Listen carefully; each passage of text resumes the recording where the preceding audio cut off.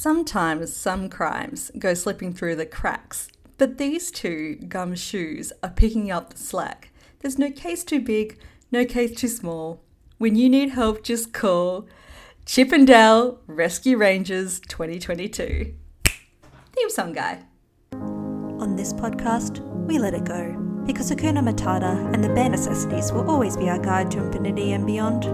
All it takes is faith, trust, and a little bit of pixie dust. We know that life is better under the sea, because on this podcast, we do Disney. Hi there, I'm your hostess with the mostest, Kelly Meehan, and welcome to Doing Disney. The nostalgia is going to be off the charts today. I brought in a very special guest to talk all about the 2022 release, Chippendale Rescue Rangers. It's Nazario Montenegro. Nazario, thank you for joining me today. Hello. It's been a while. It's been a while. It's nice to see you again, and definitely for this one. I know you're a big fan of this. A lot of times on Late Shift, you and I are the ones to bring up Disney Afternoon. We're definitely champions for that era of stuff. So I can't wait to get into it with you today.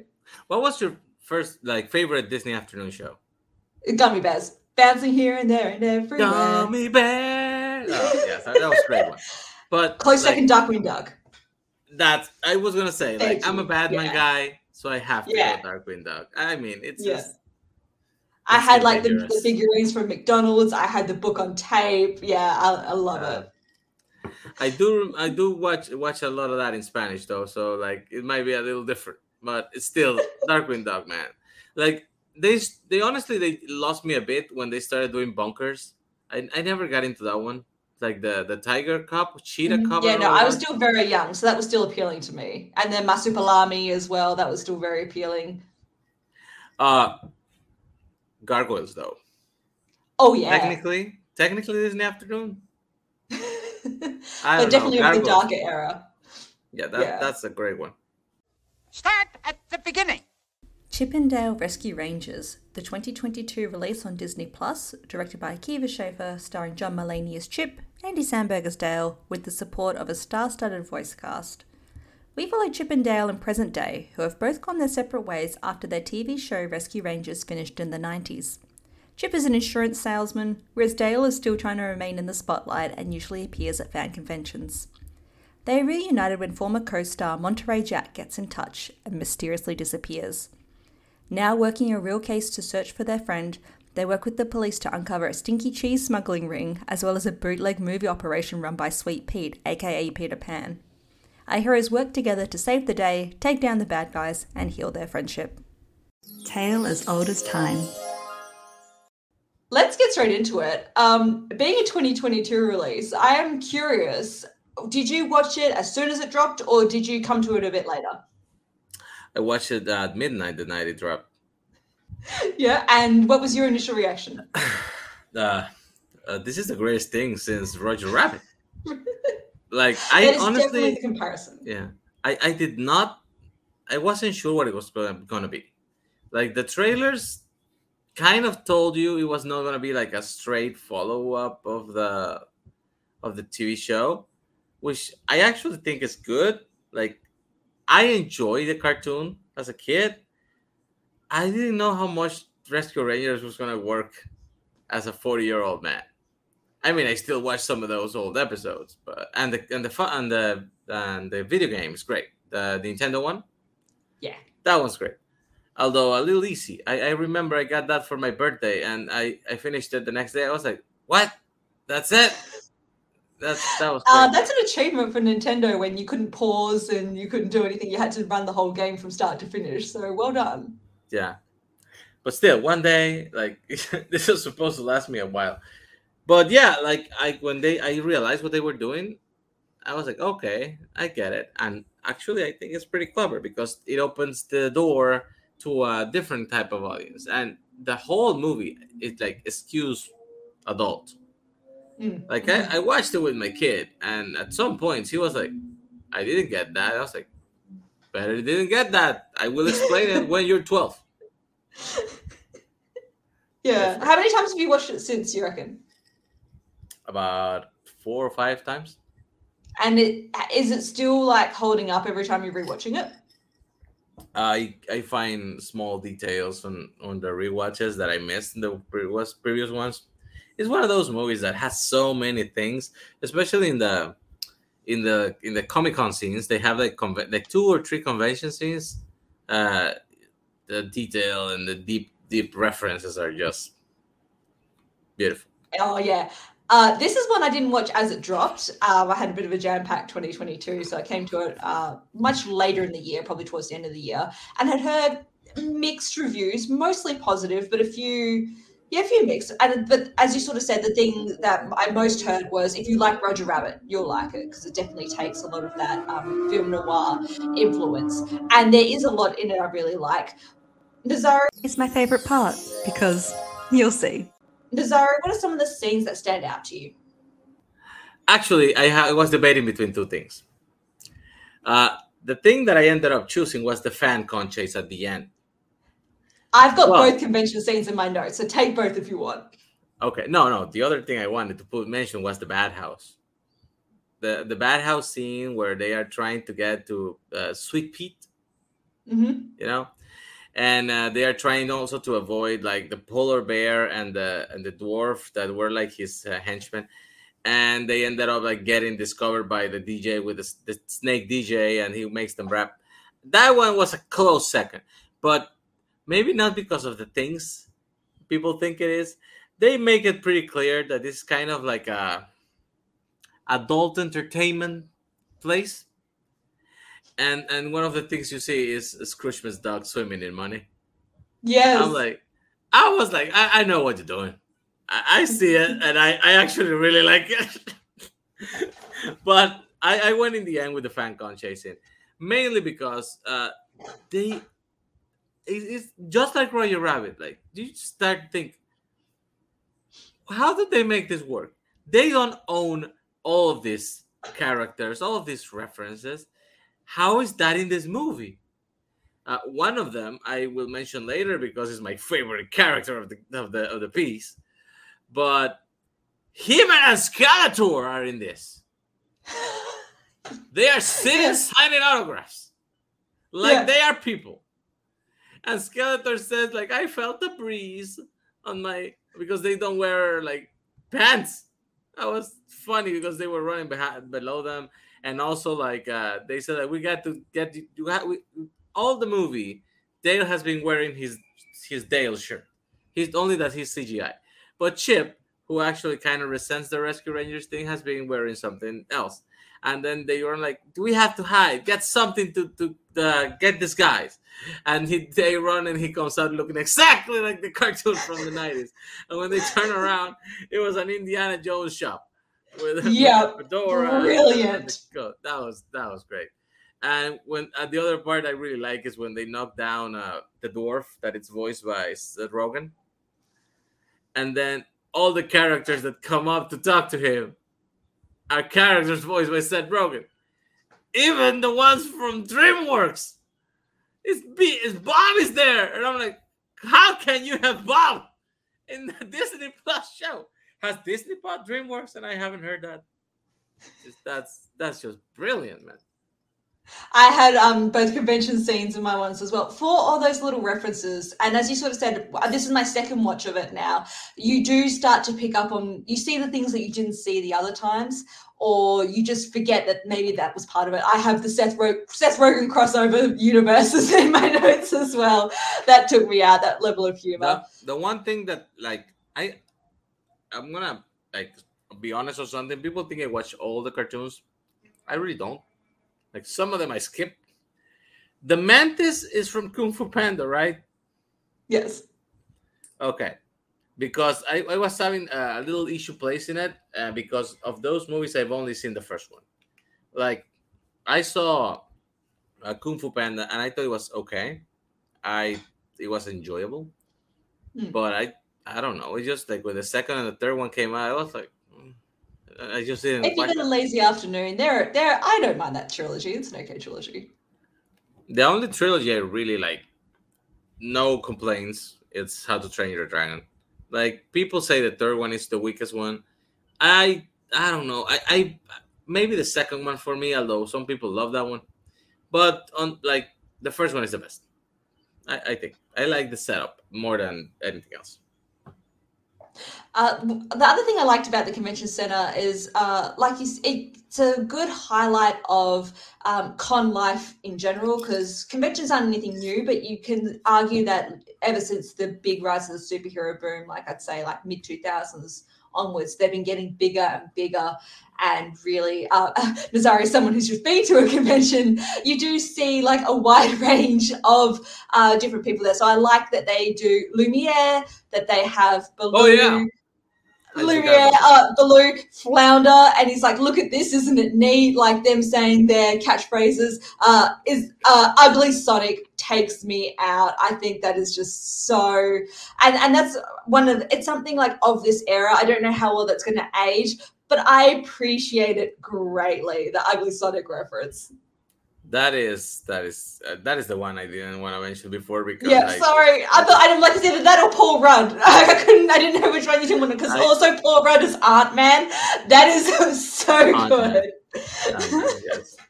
No, but yeah, it's like, oh man, he's so funny. Like, and they actually, again, how is he in this movie? The Paramount gave them the permission because it is that design. Like, it is the CGI monstrosity that was in that trailer. And they even make the reference, like, I cannot even pay attention with those teeth. One of my favorite scenes was, I really always love the start of movies. So I love their little rise to fame scene. So they're meeting at the school, where they're at their little small lunch table together, they're the two chipmunks there. It gives me very the Muppets 2011 when you have like all different people interacting, like Walter would go to school with Jason Segel. Like, I love that where it's not being drawn attention to it, but of course like humans and cartoon characters would just all go to school together. And then you get that talent show and filming Rescue Rangers. As I said at the start, like this is just when all they do the voices nostalgia. for the first time, like, yeah, oh, you should use that voice. How they came about doing, how that's an act, like, and I think as you sort of said that, how well is it going to translate? That's really smart that they did that they didn't make them in the chipmunk voice the whole time. That's part of their act. That Rescue Rangers itself was a TV show. I think that's really clever, and just the 90s of it all.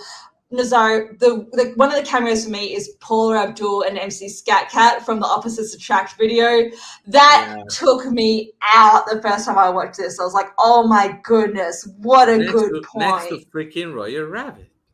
And doing the Roger Rabbit on the dance floor. Roger Rabbit with Roger Rabbit.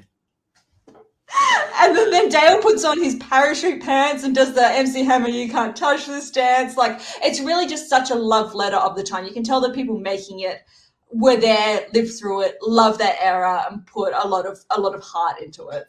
That was basically like the Lonely Island people, right? Yeah. They're great. Like everything they I don't know. Like, to me, they're similar in spirit to the Lord and Miller, that when they produce things or they like write things, it always somehow turns out better than everybody expects, and very authentic to them as well. Like, doesn't feel like very interference. It's like, no, this is the reference I want to make, this is the jokes I want to make, and I'm going to put it in. The one thing that distracted me a little bit was that the first time I watched it, it was fine. Like, okay, this is Chip and this is Dale.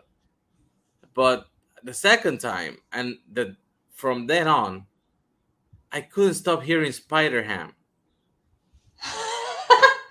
And I was like, it is Spider-Ham. And I kept waiting him to put out the hammer and tried to check my hand with the wetness. It's water. I washed my hands. And I was like, so it is a little like, it took me out of it, but it doesn't detract from the movie. It's just that voice is very particular. Please, I'm hoping that's not a glass-breaking moment for me where next time I watch this, that's all I'm going to hear as well, now that you've said it. It's weird. Like, in Spanish, like the Mexican dubbers that do most of the cartoons are like they used to be a small group. Now there's like some controversy because they are getting TikTokers to do dubbing for Spanish, and the artists who are the dubbers from all time, like, they're getting upset. But that's something else. The thing is that the guy who does Homer Simpson in Spanish is very recognizable. So most movies you're just watching them and you're like, oh my god, there's Homer Simpson. He's a pigeon in this movie. He's the cat in Stuart Little. He's this other thing here because it sounds like Homer Simpson. Sort of like Patrick Warburton, where you can pick that voice out of anywhere. Oh yeah, Yeah. that man is not like that's Kronk, but Yeah, there's no confusing that man. One of the other scenes I really liked, and you touched on it, where like this is a really adult-oriented film, is with when they go see the guy who's selling the cheese, like the Muppets. They go down Main Street. The stinky cheese. The stinky cheese, because like clearly this is a drug smuggling ring stand-in for cheese. So unless you're watching, you need to be able to pick on those things. But when they walk down Main Street, again, that's more of the references there. The cat's from Cats, where we're in the uncanny valley now. I thought that was so clever. This is so weird. This is the uncanny valley. Like people, things look real, but they're out of place at the same time. And when they go to the dwarf, like, why aren't you looking at me? I'm straight looking at you. What do you mean? Oh my God, his dead eyes. No, that's my favorite quote. We'll bring it to it later. But he's got those Polar Express eyes. Yeah, that's great. But we meet the seller who sells the stinky cheese is a Muppet. And I like that now that Disney owns all these properties, that we can have these sorts of crossovers. And it's like, it's basically a Swedish Chef stand-in. Very that's what I was going to say. That is the Swedish Chef, just that he can talk. And it's really funny because as soon as he said they're looking for stinky cheese, he's gone from like this big, bright, happy face, and then his Muppet eyebrows just drop so low, and the voice drops, "You guys cops." Like, and it's like, whoa, it's getting serious now. How do you find this scene of this stinky cheese drug den scene when they're really starting to be on the case now? I actually really like that too. Like it's just moments like that tell you this movie is special. Like the whole thing, and then they're like, "Stop giving out samples. This is not Baskin Robbins. It's cheese samples, man. Come on." And then they keep like then he goes to the back of the thing where he has like all the cheese addict mice, and they're like, "Oh my God, the stinkier the better. You sold Monterey Jack stinky cheese." That was great. And he looks like a junkie too. When they talk to Monterey Jack, at that moment he's desperate, and they find the cheese. He's like, "I cannot do it, man. I cannot stop it." Hey, you know what? That's canon. That's from the Rescue Rangers. The man cannot control himself. Yes. And just as we sort of said, like being able to put in those levels of humor, it really does. The plot turns in this point here even more so than like, because they've been to Monterey Jack's apartment already, but here's where it's like, oh no, we're really in for a detective and almost film noir type story where we're on the case and we're meeting these shady characters along the way. So I think it's a really good way of showing.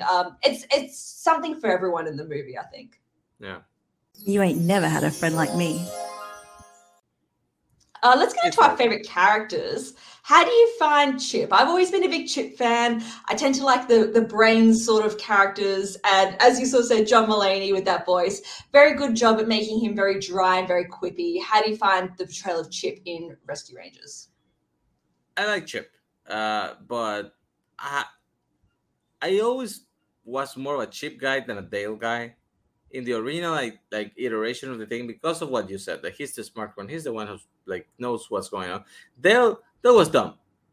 He was just the dumb brother that just was like a big nose. What do you call that space? The gap teeth. Yeah. And looking like for the easy thing, basic thing he wanted to do. It don't matter the danger. I always prefer Chip. However, in this version, I think I like Dale better. Andy Samberg, because I can see where he was going. Like he's realized that he was becoming the sidekick because he was the character who took the pratfalls, who was the bottom of the joke thing, and he just wanted to do something special. I don't know why he chose to do Double O Dale. That was a bad idea, but like I can see where that comes from, and that is like a classic Hollywood story where like. There's you have the TV show, and some people get more credit than others, and then jealousy starts to seep in and kind of ruins a great thing. But then you still you don't want to keep the friendship, which is the more difficult part, I guess. I actually really like the whole dynamic, and I think Andy Samberg was really lovable in the personality. It was not very Sambery, where he like makes more.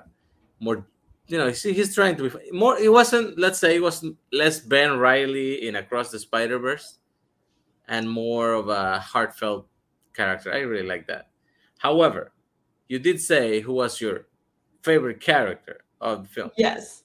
and I'm not going with either Chip or Dale. Actually, I have two characters that I think are great. One is Ugly Sonic, because I mean, come on, like that guy. He shows up. You think he's a joke, and then he saves them because he actually got himself a show, Ugly Sonic, Uglier Crimes, and he uses that and the police to save the day. I mean, that's just like, I want my Ugly Sonic movie now. I want to see more than Sonic the Hedgehog 3. And the other one I would like to mention is Captain Putty, who is he's obviously a Gumby reference, right? Yes. Did you ever watch Gumby? Like, Yes. Are you that old, or am Yes. I too ancient for this? No. I had Gumby figurines. Yep. Gumby, man, like that takes me. And then the horse. What was the name of the horse? I can't remember. It was red. That's all I've got. Yeah, it's a little red horse. The guy was Gumby, like with a mustache. That was it. And I love that, like, they try to set him up like the evil from the start, and then you're like, yeah, he cannot be the bad guy because it's too obvious. And then they do the swerve, and like, oh yeah, he was not really bad. And then he goes swerves again. I'm like, yes, I'm bad. I thought that was so smart. That is such good writing, because it is the trope of like, no, it was like the dirty cop all along, and they're like, no, it can't be that because that's too obvious. And then no, it wasn't. He starts even telling the sub story of like, I needed money for my mother's operation. No, I just wanted the money. Like, of course, like, I'm an underpaid, underworked cop. I thought it was It's J.K. Simmons. J.K. Simmons, yeah, kills it. And J.K. Simmons, man, it's like he's one of those guys, like those character actors that they will make anything work. But he really embraced Captain Putty. And that line is, I just wanted the goddamn money. He's just so, like, yeah, he was a great character for what it was supposed to do in this movie. I like what you said. I just want to circle back to Dale, because I really like what you said about Andy Samberg really elevating it. And I think you're right. Giving a lot more dimension to Dale makes him a more endearing character, and actually is a good through, like, we're seeing a lot of it through Dale's lens. It's usually Chip and Dale, but Dale's really the one pushing the story along, and we're seeing so much from his perspective. And you're right, it's like that fractured Hollywood friendship, and then coming back together. Dale has tried to stay in the limelight, and Double O Dale, obviously, as we were talking with Darkwing Duck and Batman, you know, like that fun cartoon take that we were seeing at the time. And Chip's just got like his own life insurance, and he's got his dog and things like that. So I like that Molly, they really brought... It's Molly, right? I think so. Millie? So Millie, it's close to Molly. that. Yeah. Something like that. Yeah, and they just managed to give a lot more backstory, a lot more heart to those characters. I think you're right, though, with Captain Putty. Like, J.K. Simmons is eating up that role. My one biggest critique of the film is I don't love the human insert character that they have. I can't remember her name, the female detective that they have. Yeah. I find a lot of those scenes really difficult, and straight away, like, we're talking from a place of like knowing a lot of this growing up. She's much younger than I am. There's just no way that she knows all that Rescue Ranger stuff. Even if the grandma taped it, it's not of the time, it's not of the era, and I just don't believe that she has that thick level of nostalgia for it. Because if I'm on the cusp of being too young, there's just no way in hell she can. Ellie Steckler, played by Kiki That's Lane. the one. Yeah, I think, and also it's hard not to draw the Roger Rabbit comparisons, and we had such a great human insert character with Eddie Valiant that it just doesn't hold up next to it, unfortunately. Yeah, the reality is that they just wanted to have like a human character you could like try to identify with. It's similar to what they did in the Pokemon Detective Pikachu movie with Sure. the yeah, but I don't know. I don't feel like they needed it, and just like you said, it was that was the one thing that was like I'm glad they pointed it out too, like because they start being suspicious of her too, It and they're could be like, her. I liked that plot point. Yeah. yeah, they were like, yeah, that your grandma tape thing doesn't really sound like a real thing. I guess it was, but and I like one of my favorite parts that she does is when she tries to send a message Mm. with an episode a number, and like Dale figures it out, and then they realize that the message was completely different, but the result was He the got same. there anyway. Her That's logic was like, yeah, remember when like Gadget they were double crossed and I couldn't get my message out, and he took like a whole 5-minute explanation of one point to the next. And again, that's in that Andy Samberg really delivery. Like they do make Dale a much more lovable, well-rounded type of character. true. Listen well, all of you. What are some of your favorite quotes so far? I wrote it down. Ant-Man that you kind of mentioned. AUNT. It was originally called Ant-Man, AUNT, and my superpower was really being charming to ants. That's such a 30 Rock sort of sketch that I really like. I love when these actors do like an out of the part, like out of their zone cameo. It always works so well. You just said 30 Rock, and I just remember the one where they were pretending that Hillary Clinton was president. You saw that one? And she went to do a speech. Hi, I'm the president. Instead, I'm going to do something. And then she's like, oh no, my period. My period. Bomb Russia. They also do the Amelia Earhart, which is flying a plane. Oh no, my period, and crashes the plane. Oh, I don't know. I'm sorry. I know that it's not woke, but it is hilarious. But that's the point of the TGS sketches, is Yes. that they are atrocious. That is the point, that no one would actually find that funny. Another quote that I actually really like. I already mentioned it. Ugly Sonic, uglier crimes. Yeah. That's just The bootleg titles in this, I was going to get it to it at the end, but let's talk now, because I think the references in the bootleg titles are hilarious. So instead of the Little Mermaid, it's Small Fish Lady. the small fish. Yeah. The one that I loved, Matilda, Fully Loaded. The weird thing is, like, the logic behind this scribe is weird. They are getting the actual characters from the original, and then they are making them like knockoffs so they can do the knockoff movie. Why don't you just use the original actor? Like, you can just make it Copyright. All right. Yeah, Definitely. that's why. One of my quotes is, it's Chip and Dale are talking, and they're like, yeah, and this and other things to fill this conversation. It's such an offhanded line, but if you've ever been stuck in conversations where you're sort of only half listening or just sort of want to get at it, or like awkward small talk, I really like that. That was when they were at Monterey Jack's. Yes, thing, at the right? apartment. Yeah. This is a short quote that has nothing to do with the movie, but I also love it. When they are walking back and he sees the poster for Batman versus E.T. I forgot about that. I didn't have that in my notes. Yes. And he's watching the movie. Chip The is watching trailer. the Yeah. and then E.T. goes like, E.T. forgive Batman. And then they focus on Batman. He's like, okay. And Chip's just crying. Like, it's so good. It's so ridiculous, but I love it. They also have Fast and Furious babies, which, I mean, I want to watch that movie. Like, I really do. Like, I'm done with Toretto, but give me Baby Toretto. I'm back in the theaters. Another one I liked was they had a big sign, and it was Lego Les Miserables. I don't know why, because I just make Lego everything now. Like a Lego Les Mis would be hilarious.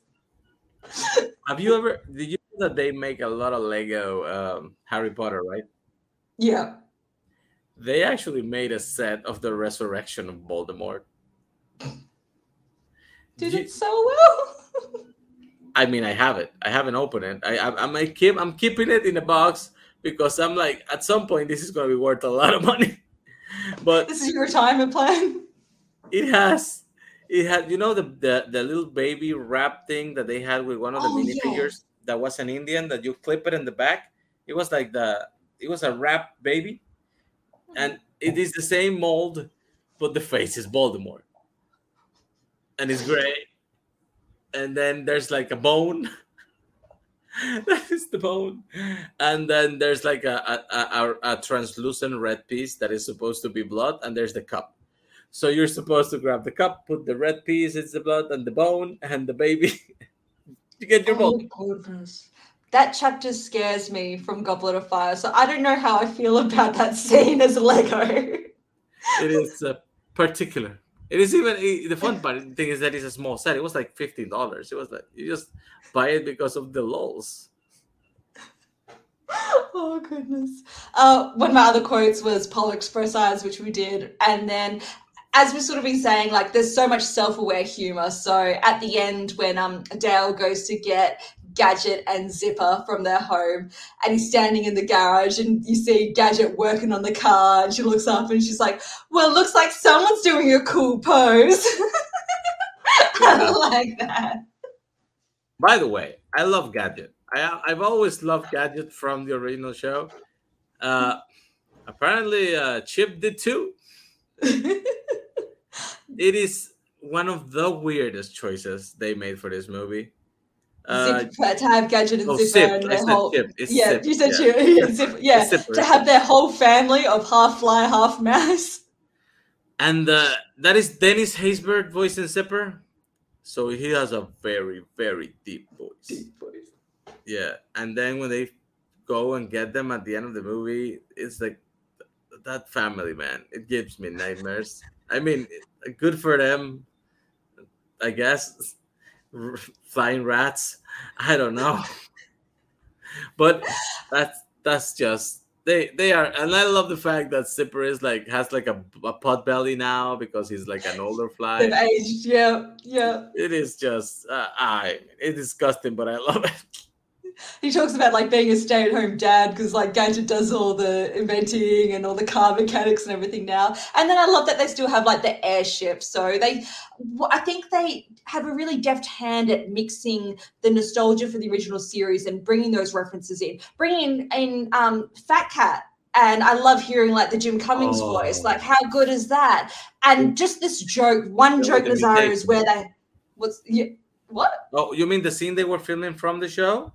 Because the big boss at the end with the mutation is also has Fat Cat in it. It's also Fat Cat, yeah. Yeah. Oh, just throughout, and seeing the actual clips from the show, I think is really smart. Seeing how they did they won one of the episodes with using the birds, like making them dizzy, so that the birds, the cartoon trope of seeing birds and the Fat Cat would go and chase one. I love this joke of when they try and replicate it at the end of the film, and just the birds it's the middle of the night, so he wakes up and he's in bed with his wife. He's like, and she's like, "You don't have to answer it, honey," because they're trying to make him dizzy. Just It is my job. Yes.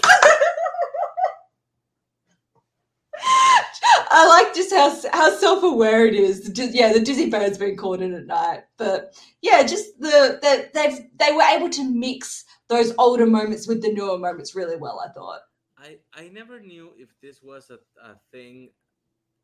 Did you watch the first Austin Powers movie? Yeah. There were two versions of that movie.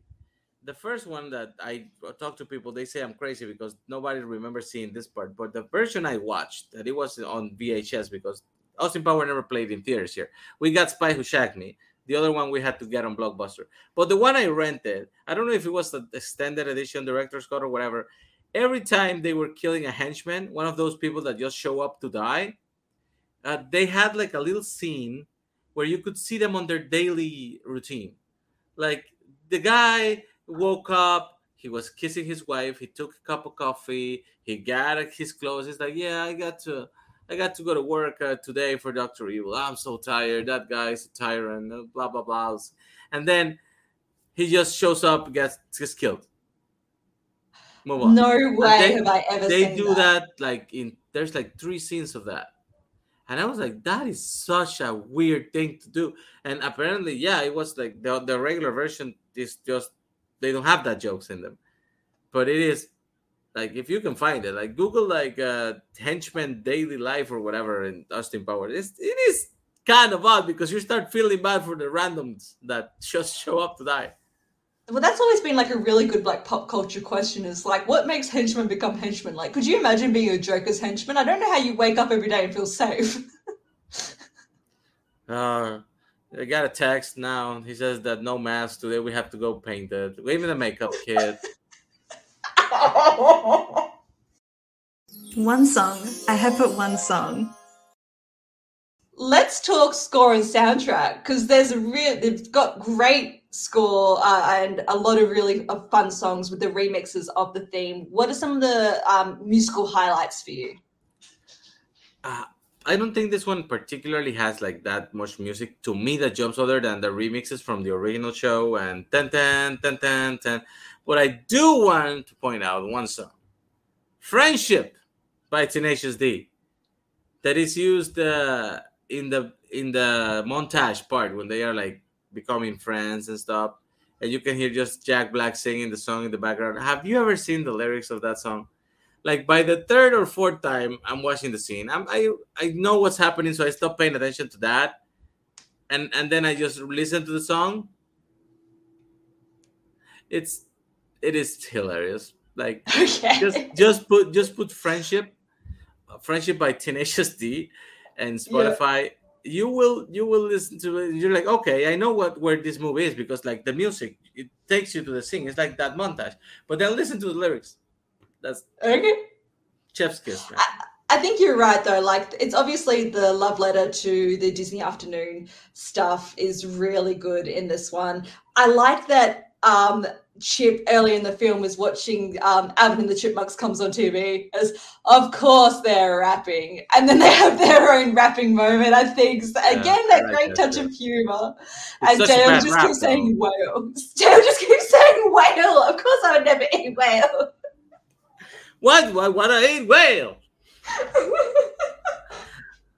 It is awkward, but I do like the DJ Snake, and isn't that like that was a YouTube guy, right? The one voicing the snake. Oh, is it Flula Bob? Is it? Maybe it was like I remember. I just very clearly remember that voice from somewhere. I thought it was YouTube. Let me see. I think I have the thing here. What was his name? DJ something. Oh, DJ Harsha, a snake DJ, fan of Chip and Dale. Yeah, Flula Borg. Yeah, that's it. Yeah. And obviously, like making fun of what has become a trope for kids' movies nowadays. Like, of course, they're going to do the rapping and having that musical moment in there to get rid of it. But the end credits scene, I think, is so genius. That remix is really good. I'm contemplating, like, I might just need to add that to my Spotify. That remix goes really hard, and you get all those credits of what has happened to the characters afterwards as well. So that's where you get your Ant-Man actual poster with Paul Rudd. You get to see all the what happened to Putty and the different TV shows that they end up doing. So I like that ending credit scene. That is very good.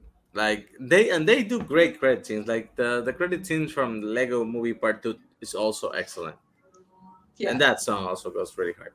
But like, yeah, I get it. Like I do prefer the song Friendship just because it's original. I wasn't expecting it, but that remix is really solid too. This is your badness level. Nazario, how evil is our bad guy? Somehow we've managed to overstep him for a while, but the whole point of the movie, as you sort of said, is this big bootlegging operation by Sweet Pete. How do you find this character? The things I wrote, I cannot say because of censorship reason. But let's say he's pretty evil. He's pretty evil. yeah, I'm gonna just skip a couple of words there. Uh, it is Peter Pan, which is a choice. Like we all know, Peter Pan, the movie has issues, Mm-hmm. and but I didn't think it was as bad as this portrayed it. Like the character just, and it's, if you're gonna be nitpicky, it's a little incorrect because they did make Return to Neverland on 2002 with the same Peter Pan. But basically, the most interesting thing of the whole thing for me. Do you know the Bobby Driscoll story? Yes. So this, I found this interesting as well. As you were sort of saying with the Hollywood friendship breaking up TV story, this is another one we see a lot, is the childhood actor Yeah. story. But that they chose a guy that the voice in real life had the problems and Yes. had the tragic death because of Yes. the experiences as a voice actor, as Peter Pan's child voice actor. Then they choose to make the similar story with the Peter Pan character, only that instead of, like having a tragic ending, he becomes like, you know a douchebag. And starts doing the thing and stealing people and selling stinky cheese so he can sponsor his bootlegging operations, kidnapping act like cartoons. It's I that guy's it's pretty evil. Let's just say Pretty that. cool. I Yes. do love Will Arnett though. Like Yes. that's another guy that really enjoys doing what you can ask anything you want from Will Arnett. Even you want him to be the sidekick in those terrible Teenage Mutant Ninja Turtle movies. He will make it work. The Falcon, Mm, mm. Savior of New York City. Come on, and one of the best Batmans. Like he cannot be the best Batman in animation because Kevin Conroy existed, but like number two with a bullet, like that Lego Batman is just. So Will Arnett, I yeah, it was a agree. perfect choice. He's just someone that gives his all to a role and really gets into it. Like you can tell he's just having fun with any voice work that he's doing, and that just comes across. So it's good to see. I agree with the Peter Pan. Like it's a little on the nose, but at the same time, if you're trying to tell that never grow up story, of course he But has to I grow up in like real it. life. That's the thing. I like it. I like it because even the movie version of the story is a little dark. And my kid was like, it kind of went like, whoo, and I'm like, yeah, don't worry, he's just a bad guy. But when you know the other part of the thing, when you know the Bobby Driscoll story, it's more of those things. Like, I know what you did there, and it's bold, and I enjoy it. It's like just same like I said, like Scrooge swimming in money in a city bad house. There's connotations. There's another meaning there, and I like Yes. that you put that in a cartoon for kids. I dig it. I don't know why, but I dig it. Because it's adding those adult humors, and that's what we found in like Roger Rabbit as well, Yes. especially with characters like Jessica Rabbit, like with the booby traps, and it's just a little bit of that adult humor there. I'm not bad. I'm just drawn that way. Absolutely. And I find that interesting as well. Oh yeah, I find it interesting how they talk about what was in the late 80s to 90s and how much of a jump it has been. So doing things like the CGI surgery, I think that's an interesting concept. Yeah. Like Dale gets the full CGI and Chip's the animation looks great. Chip's animation I think looks really good. That is the one thing. Like, it was Baloo has like 5 lines. They could not get Bill Murray. Like, I hope they at least tried. But if that had been Bill Murray, I'd been like flawless. But Baloo and his band at the convention, I do like that. Yeah. I do like Baloo, and like the polar bear. Like, oh, I'm such a big fan. Practically perfect in every way. Nazario, is there anything we haven't been able to bring up yet that you'd like to talk about for this movie, for Rescue Rangers? I would just want to say, like, reboots in general are a difficult concept because basically you have to start from the point where you can improve something that it's either forgotten or already beloved by fans. I think very, very few reboots itself can overtake the original because of what I said. Like people are very attached to what they originally like. I say like very few things I can say like the Planet of the Apes trilogy is better than the original series, or Vanilla Sky is better than Open Your Eyes. Let Me In is better than Let the Right One In, even if it's do not that doesn't take credit from Let the Right One In. But this took it in such a weird direction because it didn't touch the original. It just told you, Mm. yes, the original is the original. It was a show, and we were the ones behind it making it. And this is more of a behind the scenes thing where we're actors, but we end up in a real life mystery. And like we have been saying, it's the spiritual successor of Roger Rabbit, where you can take something that it's meant for kids, give it the adult spin, and make it so much compelling for everybody. And it doesn't go as dark as it could have been, so I can watch it with my kid. But when he watches it again when he's a teenager, he's gonna be like, "Whoa, whoa, that I did not know this what this movie was really about." And I think that kind of makes it timeless. It doesn't I like that it doesn't really depend on like a specific era cameos. It's kind of like cameos from all over the place because that helps it age better because it becomes more of an artifact that people can identify for like the next 50, 70 years. I don't know. I don't even know if it's really a reboot. It's more like a continuation from a different angle. I Yeah, really like this and movie. how clever. I really like the way you sum it up, like how they have reverence for the original, but they're not trying to remake it. Because absolutely, when you sort of said how the trailers are dropping, it's like, what are we getting? Because it's not telling it from the start, and it's not a Rescue Rangers episode made into an hour and a half. Yeah. It's telling the story of Chippendale, of the Rescue Rangers being part of their overall long story. And yeah, and just to be so packed full of references. I'm someone who really enjoys referential humor, meta humor, things like that. So I like the wink, wink, nudge, nudge we get to the camera at every turn. There's always something to be looking at, always new jokes to go for. And just the level of humor that they were able to insert with it is much more hits than misses for me. And I think that's such a feat, especially for a Disney Plus original movie. And again, the runtime being a tight hour and a half, I think really helps. So it's a short, sharp movie, and it keeps me held on the whole way through. That is the thing. Like people say that nobody makes 90-minute movies anymore, and I think this year, well, from last year, this year we have gotten a few that are like Marcel. One was Marcel the Shell with the Shoes. It was shoes on, yeah. That movie was like 90 minutes, and it was perfect. And this year we had Renfield, which was also a solid 90-minute film, and it was really good too. Like if you make the most out of your time, you do not need to meander for 3.5 hours. Like some movies, very few meander for that time, and you just want to keep meandering with them. Like honestly, like if you give me anything from Tarantino, you can make it 8 hours. I'm still just gonna be enthralled with as long as I'm watching because that man he knows how to juice scenes, you know. Mm. But most people can't, and sometimes movies that are not that even that close to being that long feel eternal.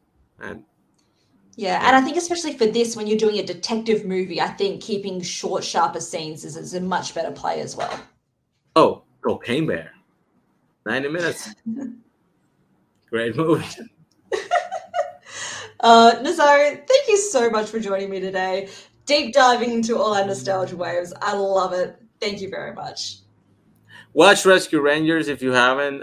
You do not know when Bob Iger is gonna say, "Take that thing out of Disney Plus," and we can lose it. Oh, too There's real. not a DVD or a Blu-ray of this movie, right? I don't know. I don't think so. I think it's a Disney Oh Plus right, movie. you guys are in Australia. You got We're not doing Shaft. a physical media anymore. You got the Shaft.